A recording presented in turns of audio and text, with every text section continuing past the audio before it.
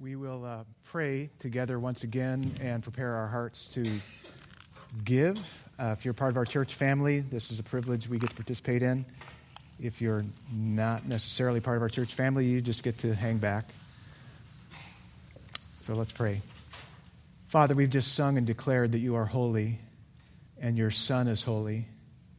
And that's why it's all the more astounding that he would be the Lamb of God, meaning he would be the sacrifice. He was the sacrifice. He laid down his life to purchase us. He is the most costly, valuable being in the universe to you and to the world. And we don't get that kind of love. We just receive the massive love, grace, and mercy you've had upon us. And when you redeem us, Father, you redeem us into a family that is full of love and truth. You also give us a mission to accomplish, to make disciples, learners, followers after your Son, Jesus, both locally and globally. And part of the tools you use to do that is the giving of our finances. So we can't give to you what's not already yours. All we can do is acknowledge that every gift we have, not just our money, but all that we are, all that we have, comes from you. And so thank you, Father. It's in the spirit of that grace giving that you've given to us, way beyond anything that we could ever measure or imagine or understand totally, that your Son, Jesus, rescued us from your just judgment against our sin and gave us the gift of his life and righteousness. So we're really rich, and we have some things that we can give to in terms of money. So would you take these gifts, Father, and use them for your glory, use them for your purpose in building your church, extending the gospel out into the community and among the nations. In Jesus' name we ask. Amen. As we're wrapping up the offering, I'll ask a question. How do you know that you know someone? How do you know that you know someone? Well, you say. Sometimes we might feel like we know someone, especially a celebrity, because we listen to them, read their blogs, their books, watch them, maybe even start acting like them and dressing like them. In fact, we went to the Captain America movie earlier this week and saw people come dressed like Captain America. So not only do we follow real-life celebrities, but we follow made-up people that we think that we have a relationship with. But the reality is, without a true relationship, we're not really knowing that person, are we? Some ways you can describe, some ways you know that you know someone, you can describe their personality. You know their habits. You know what gives them joy and sorrow. You know what they value when you have life experiences in common with them. You really know you know someone when you embrace their influence on you in your life. Your life is shaped by their life. And they have meaningful communication with them and trust and shared life purpose. So today we're going to talk about how we know that we know Christ, just following along in our study of 1 John, John's first letter. And we're going to jump into verse 3. But I'm going to read for you verses 1 and 2 because you're going to need that. I'm not going to explain it much because we covered that last week, but I'll read verses 1 and 2. And then we'll stop on verse 3 and get more focused on that passage. So verse 1, John writes, "My little children, I'm writing these things to you so that you may not sin. But if anyone does sin, we have an advocate with the Father, Jesus Christ the righteous." So this is really good news because we know that God is not pleased with us to sin, but we know we do. And when we sin, we have an advocate, Jesus Christ the righteous. He's our advocate. And then verse 2 reads like this. He is the propitiation for our sins. Propitiation means the sacrifice that satisfies God's just judgment against our sin and also turns away, cleans us up from our sins. So it both turns away God's judgment from against us for our sins and cleans us up from our sins. So that's what the word propitiation means. So he is the propitiation for our sins, and not for ours only, but also for the sins of the whole world. And when John says that, he doesn't mean that the whole world automatically, or people automatically, receive the benefits of Christ's sacrifice for us or his advocacy for us. That we have Christ's advocacy for us, his saving work on our behalf, his saving work from our sins and giving us life and righteousness in him through a relationship that we have with him. And so that's what we're going to look at today. How do we know that we have that? Earlier in John in the first chapter, John talked about having fellowship. He says, we proclaim this message so that you may have fellowship with God. And so he continues on talking about the relationship in relationship terms, and now he's using the word know. So know, K-N-O-W, know. So verse 3 says, and by this we know that we have come to know him if we keep his commandments. So John develops the theme of having a relationship or fellowship with God, with Christ, or more to his point, he writes about how we know that we have come to know God or Christ. Either God or Christ works for the word him, because you don't know the Father without knowing the Son, and you don't have the Son without the Father. So both of those make sense in this passage. Christ is indispensable to knowing God. In fact, this is a big word for John. He uses it some 25 more times in this letter. And as we've already implied, the word know in the Bible, and particularly in John's letter, is not just knowing about someone or something in an intellectual way. It means to have a close experiential knowledge at the heart level. So as Jesus said to his disciples, if you know me, you would know my Father. Jesus said to know me is to know God the Father, because Jesus was and is his Son, and he came in the flesh and showed us the Father. And Jesus, when he prayed to the Father in John 17, said this to his Father, and this is eternal life. This is eternal life. What is eternal life? Not just living a long time, but he said that they know you, the only true God, and Jesus Christ, whom you have sent. So Jesus says eternal life is knowing God. It is having fellowship with God. So what does it mean to know God, and how do we know him? The false teaching that was starting to split this church later became known as Gnosticism. That the root word of that word in the Greek means knowledge. That was impacting the church, was big on having a secret knowledge that only the enlightened, the initiated, could have access to. John said in his introduction that the truth of who Christ is and what he did was and still is openly proclaimed. And so here's the message. It's just straightforward.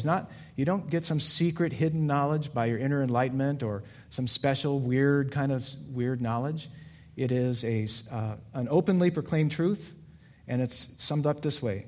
The message of fellowship with God is this: Jesus, the Son of God, took on a human nature, even though he is the Son of God, in addition to his divine nature, died for sins, and was raised again to save all who believe in him. That's the message.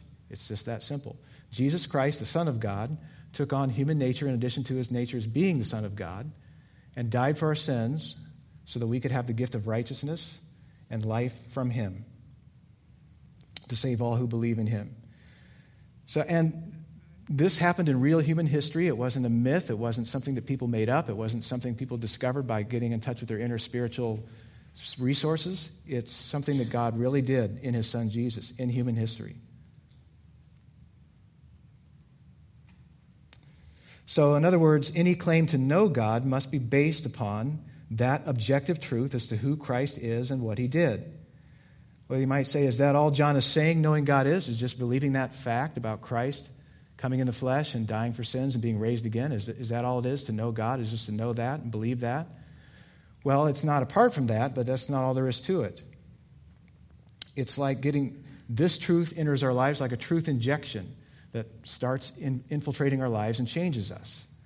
It's kind of like I could say, I've got a disease, and here's the solution in this vaccine, and I could say, yep, I believe that vaccine can heal me, but until the nurse sticks the needle in my arm, I haven't really put my trust in that vaccine until it invades my body and starts making changes in my body.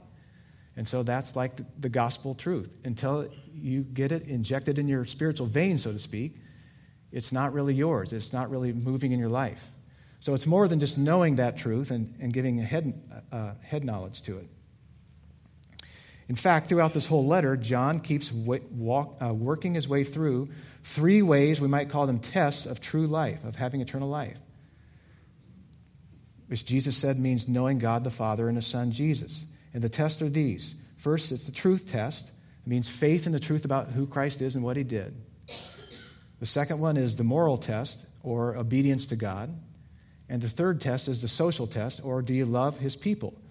So it's truth, moral, and love. So here John says, this is how we know we have come to know Him, if we have spiritual experiences when we're communing with nature. Hey, somebody was awake. Man. Yes. Or this is how we know we have come to know Him, if we have good feelings about God while we're in church. It's okay to have good spiritual experiences when you're in nature. That's a great place to have spiritual experiences. And when you're in church, all the better. But that's not what John says here, is it? How does John say that we know that we've come to know Jesus?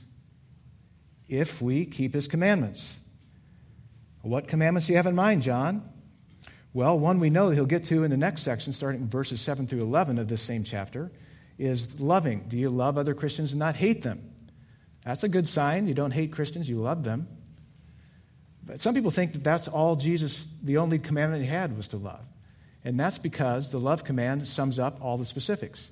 And it's easy for us to feel good about loving others until we get specific. Then it gets kind of tricky, doesn't it? What does it look like to love others? So Jesus didn't leave us to wonder.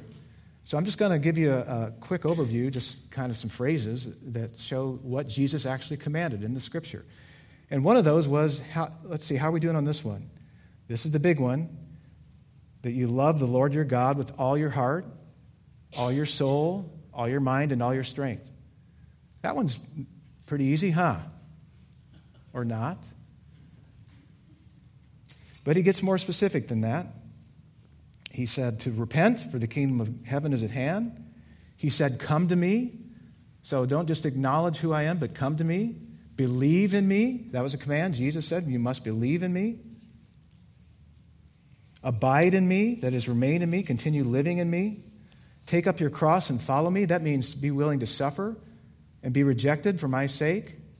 That's a pretty tough one, huh? Being willing to suffer, take up your instrument of death and follow me. Die to yourself. Fear God, who can destroy both soul and body in hell. Worship God in spirit and truth. Pray always and don't lose heart. How about that one? Man, easy to lose heart in praying over the long haul. Strive to enter through the narrow door. That's faith, obedience to Christ is hard. Don't swear falsely. Always tell the truth. Be merciful as your Father in heaven is merciful. Be perfect as your Father. I mean, I'm just running over some things. If you stop on any one of these things, you say, man, I can't do that. I mean, I can kind of do it a little bit, maybe for a short time, in short bursts. But Jesus doesn't let up. He says, don't be anxious about your life. Anybody anxious about anything today? Nope? Oh, got a few. Got a few, yes. Don't fear what people can do to you. Anybody have any trouble with fearing what people can do to you? Yep. Love your enemies. That's a great one, huh? Pray for your enemies. Forgive constantly. Lay up for yourselves treasures in heaven. Should I go on? Yes? Okay. By giving sacrificially and generously. Don't separate what God has joined together. In other words, don't divorce. Render to Caesar what is his. April 15th is coming up. Pay your taxes. Don't do your righteous deeds just to be seen by people. On the other hand, let your light shine, your good works shine before others. So don't do them just to be seen by people, but do them. And make disciples of all people. Well, so how do we know God or we know Christ? By keeping Christ's commandments. Perfectly? Well, we got to say He's worthy of keeping them perfectly.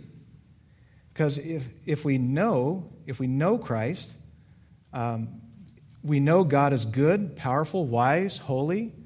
We know that He deserves to be obeyed perfectly. He's excellent, He's merciful, He's gracious, He's faithful. How can we not keep His commandments? And if we know God, we know His commandments deserve to be kept perfectly because they're good. They bring glory to Him and they're good for us. David wrote in Psalm 19 that God's commandments revive the soul In keeping them, there is great reward. God says that his commandment is not too hard for us to keep. Wow. I thought they were kind of hard to keep. He says they're not too hard for us to keep. So we know that we do fail to keep God's commandments perfectly. Everybody with me on that? We just do not do them perfectly, even though they deserve to be kept perfectly. That's why we have no hope of forgiveness and being right with God apart from Christ as our advocate, our righteous advocate with the Father, and the propitiation for our sins, the satisfactory sacrifice for our sins. Thank God, thank him that he paid so great a price when we didn't deserve it. We didn't get what we did deserve. Christ got what he didn't deserve. He took my sin. He didn't deserve that. I didn't deserve to be forgiven, and he paid the price to rescue us, to rescue me. But we only receive forgiveness and right standing before God if we know him. And if we know him, we keep his commandments. So though we don't keep them perfectly, we must keep them in some sense, or else John's just talking. His words don't mean anything, because he's saying, if we know him, we will keep his commandments. In fact, if we had any doubt, in verse 4, he makes it really clear. He gets pretty harsh, actually. In verse 4, whoever says, I know him, but does not keep his commandments is a liar. Truth is not in him. So connected and certain knowing Christ is to obeying him that John says, anyone who says he knows Christ, hey, I know Christ, I know Jesus, I love Jesus, but doesn't keep his commandments, he's saying you're a liar. That's pretty harsh. And he says, and the truth is not in him. The truth doesn't just mean speaking what is generally true, but the truth of the gospel, the truth of Christ. In other words, when the truth of the gospel enters us, it implants the knowledge of Christ and begins working in our hearts to conform us to him, like the example of the injection. We get a truth injection when we trust Christ, when we believe the gospel, and it begins working the knowledge of Jesus in us. So it's not something that we could ever work up in ourselves. It's something that he implants in us by the gospel. But once that gospel implantation takes place, it is absolutely certain that we will have a knowledge of Jesus that'll be worked out in obeying him. In verse 5, he talks about another aspect of knowing God. He builds on what he's already said using some alternative terms. Now, instead of keeping his commandments, he speaks of keeping his word. And he extends the idea of knowing God into the reality of the love of God. And though it wouldn't be wrong to take the phrase the love of God to mean God's love for us, the sense of our love for God, I believe, makes best sense here. The love of God means our love for God. That we know God, that we have an experiential, attractional heart relationship with him, is connected naturally with the idea that we love God, because knowing is more than just knowing about God, but knowing him and valuing who he is and his heart and what he values, and so that means we love him. So that's why John goes here. And we can see why John says that it is in whoever keeps his word that love for God has truly been perfected. What does it mean to say the love for God has truly been perfected? He means that it's brought to genuine expression in us. It's integrated into our heart, into our lives. It's brought out into the reality. It's taking what God has put in us and it works itself out into the reality, integrated into our lives. So the truth of the gospel implants in us a love for God. It's his revelation of himself, his communication to us. Remember we said relationship involves communication? And so we love God by valuing his word. And his word sustains the love of God, creates the love of God in us. So his word is a living, life-giving, transforming word. It is in communicating with others that love for them begins and grows. We share ourselves, we share our hearts. So, for example, my love for my wife began with us talking. It's kind of love at first sight, but we began talking. We met in Chicago. We started hanging out downtown Chicago. And that was a good time to get close to one another because we were in a park and a guy came at us with a switchblade kind of thing. I didn't see it. My wife saw it. I was trying to share the gospel with him, and he was kind of like, oh, okay. So that brings you close together. We continued talking. And then we sat in her grandparents' driveway, and we talked more. And then we began writing letters. Remember letters? Paper, pen, envelopes, stamps. No email, no anything electronic, no e-communication at all. And expensive long-distance phone calls. So we invested in one another. And at my last calculation, 200 million words later, my love for my wife is still being perfected. And so that's how it works. We communicate with one another. We grow in love for one another by communicating. And we get that through God's Word. We don't get it through, we get it because our love for Him is created by the power and grace and truth of His Word. We don't love God out of our own conceptions of Him or by looking into ourselves and finding sparks of love for God. I don't look deep into my heart, find love for God. It's really not there in myself. It's only there by the gospel, by the power of the gospel. But I look to His Word to define what love looks like. And I look to His Word to give me the raw materials to fan the flame of love for God. It's not me looking at the impressions of what I think God might be saying. He has given us His Word, the apostles, the prophets, that God inspired for us to have exactly what He wants us to have in terms of His Word. We all want that direct communication with God, and we're going to get it one day, face to face with Christ. Once we have gone to be with Him, once He comes in His kingdom, we will have that. We will have that face-to-face communication with Him. But now we have it through His Word. And it's a living, powerful Word. So John says, by keeping His Word, we show our love for Christ. By treasuring His Word, by valuing His Word, by holding fast to it, our love for Christ is truly being perfected. And then in verse 6, John uses another word, talks about the relationship word. Kind of tailing on the end of verse 5, by this we may know that we are in Him. Whoever says he abides in Him ought to walk in the same way in which He walked. So in verse 6, John describes a genuine relationship with God with this term abide. In verses 3 and 4, he said, we know Christ if we keep His commandments. In verse 5, John said, love for God is perfected in us if we are keeping His Word. Now he says, here's how we know that we are in Him. This is how we know that we are in Christ. It's not just, I know about Christ. It's not just I'm in Him. My life is in Him. If anyone says he abides in Him. Abides means to continue in something, to remain in, to exist in something, to live in something, to dwell in.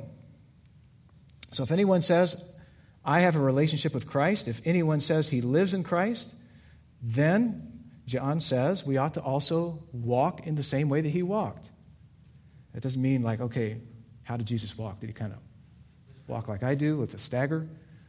Or did He have like, no, it's not talking about that kind of walk. He's talking about how we live. He says, if you are connected to Jesus, you ought to conduct your life in the same way as Jesus did. So how did Jesus walk through life? How did He live? I'm going to highlight just a few things because we could be here for hours talking about all that Jesus did. But here are a few ways that Jesus and the apostles say we ought to live as He did. And these are all things that He said or the apostles said that we ought to imitate. So first of all, Jesus always did the will of the Father. He said in one place, my food is to do the will of Him who sent me and to accomplish His work. In another place, He said, I can do nothing on my own. As I hear, I judge. My judgment is just because I seek not my own will, but the will of Him who sent me. So I'm always seeking the Father's will. I always want to do the Father's will. I always do the Father's will. 100% of the time, Jesus did the Father's will. He never just went off on His own and pursued His own will. And does Jesus expect us to always do the will of God?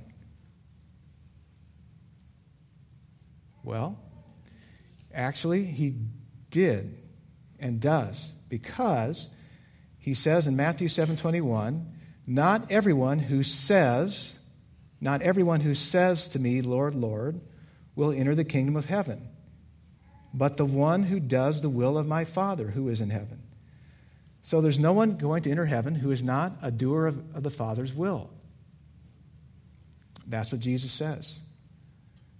So we look to him as the model. Is it always our ambition to do the will of God in every area of our lives? Is doing the Father's will what we hunger for, like Jesus? I only have an appetite to do the will of God. My food is to do the will of him who sent me. A second thing that Jesus did, Jesus often prayed. All right, well, I pray. Well, Jesus prayed when he was baptized. He prayed before selecting his disciples, whom he would send out as apostles. He prayed much in the hearing of his disciples so that they asked him to teach them to pray. So he prayed before them enough, and they recognized we need to learn how to do this. So that's where what we call the Lord's Prayer came from, Jesus teaching them to pray after the pattern of the Lord's Prayer, of the prayer that we call the Lord's Prayer. Jesus taught them to pray, so that's an example for us as well. He said that we should pray always and not lose heart. Jesus slipped away often, even after the end of a super busy day, after doing tons of miracles and people being all over him and casting out demons, he would pray. Jesus prayed, and you say, why did he need to pray? He was God. He was also man, so he set the example for us that prayer is indispensable part of how to live like he did. Another thing that Jesus did, well, and I knew before I get there, I need to ask this question. Are you and I praying like Jesus as if our lives depended on God? And are we praying to God that your will be done? Do we really want what God wants in the way that we pray? Another thing that Jesus did was he humbled himself and served others. So in a situation where they were all gathered and nobody washed each other's feet like they would have done in that culture, Jesus left dinner. He put a towel around his waist. He began washing their feet. And he said, if I then, your Lord and your teacher, have washed your feet, you also ought to wash one another's feet. For I gave you an example that you should also do just as I have done to you. And I think what Jesus meant is that we are to humbly serve one another. Not specifically to wash people's feet, though you can do it that way. Jesus also was willing to suffer for doing good rather than sin. Peter said, to this you have been called, because Christ also suffered for you, leaving you an example so that you might follow in his steps. Jesus suffered for doing right. He never sinned in that. He simply always did what was right, and he was willing to suffer for it. And finally, another thing that Jesus did, he loved his people and gave his life for them. He said, this is my commandment, that you love one another as I've loved you. So we can't die to save people from their sins. Jesus already did that, and we couldn't do it if we wanted. And we won't all physically die for others, even in acts of love, but we all can invest our lives and resources in loving Jesus' friends, Jesus' people. So these are high and demanding ways for us to walk, to live. If we struggle with doing any one of these things, which we do, we recognize that what Jesus has asked us to do, to be like him, is extremely hard. But these should not lead us to despair. It should lead us to, we need these specifics, because otherwise we might just say, Jesus was a nice guy, I'm a nice guy too, guess I'm doing okay in being like Jesus. And we see that that's not the case. If we're to really live like him, we need to get specific. So let's be convicted about the ways we fall short in keeping Christ's commandments, because we all are, I am, you are. And let's let it drive us home to Jesus. Let it drive us to him as our advocate and propitiation for our sins. We're going to recognize that around the Lord's table here in just a minute together. And let the conviction cause us to remember that John said he wrote these things to make our joy complete. He gave us these truths to produce joy. So ultimately, this will produce joy in our lives, to be pursuing Jesus, to know him, to abide in him, to love him. So let's trust Jesus that he gave us these words through John, that we may know that we know him, or to show us if we don't. Let these words drive us to Jesus so we'll know that we know him by obeying his commandments. So love for him will be perfected in us as we keep his word, and we will grow in living as he lived as we abide in him. So as I said, we're going to celebrate and remember Jesus around the Lord's table together, because he said, taking these emblems, this bread and cup together, is a way that we share in the body of Christ.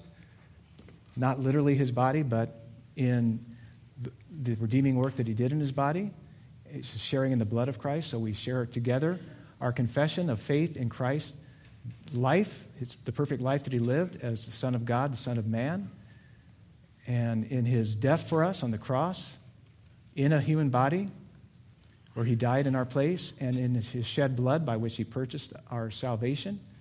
So that's what we're saying when we take these elements together. And that's why if you are here today and you don't believe that, you don't know that you know Christ, this would be a great day for you to make that decision, to come to Jesus and embrace him by faith, receive the work that he did for you in his death and his resurrection. But if you don't believe that yet or don't understand that yet, then this would not be a day to take these elements, because these elements are saying, I believe that by Christ's death and his resurrection, he has saved me. And I have that relationship with him. I know that I know Jesus. The way that we're going to do it is, as we've done the past several months, is we have tables around the room, 2 up here, 1 back in either corner. And you're to come up. We're going to give you some time just to consider ways that you need Jesus and to meditate upon what he's done for you and to confess your sins quietly to him. And then you'll come up and you'll receive the elements. We're going to be here to pray with you and to serve you the elements. We're not going to pray a long prayer. We're just going to pray brief prayers for you and with you, because we want to have that relationship element in the way we take the communion. So that's going to be true for most of you. There will be a gentleman serving those who are not able to make their way across the room. So let's prepare our hearts to receive the elements together, and I'll pray toward that end.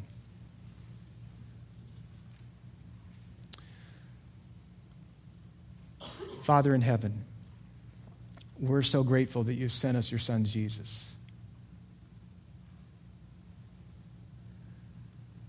We confess, we don't understand it, but that he was, and is the Son of God and also a man.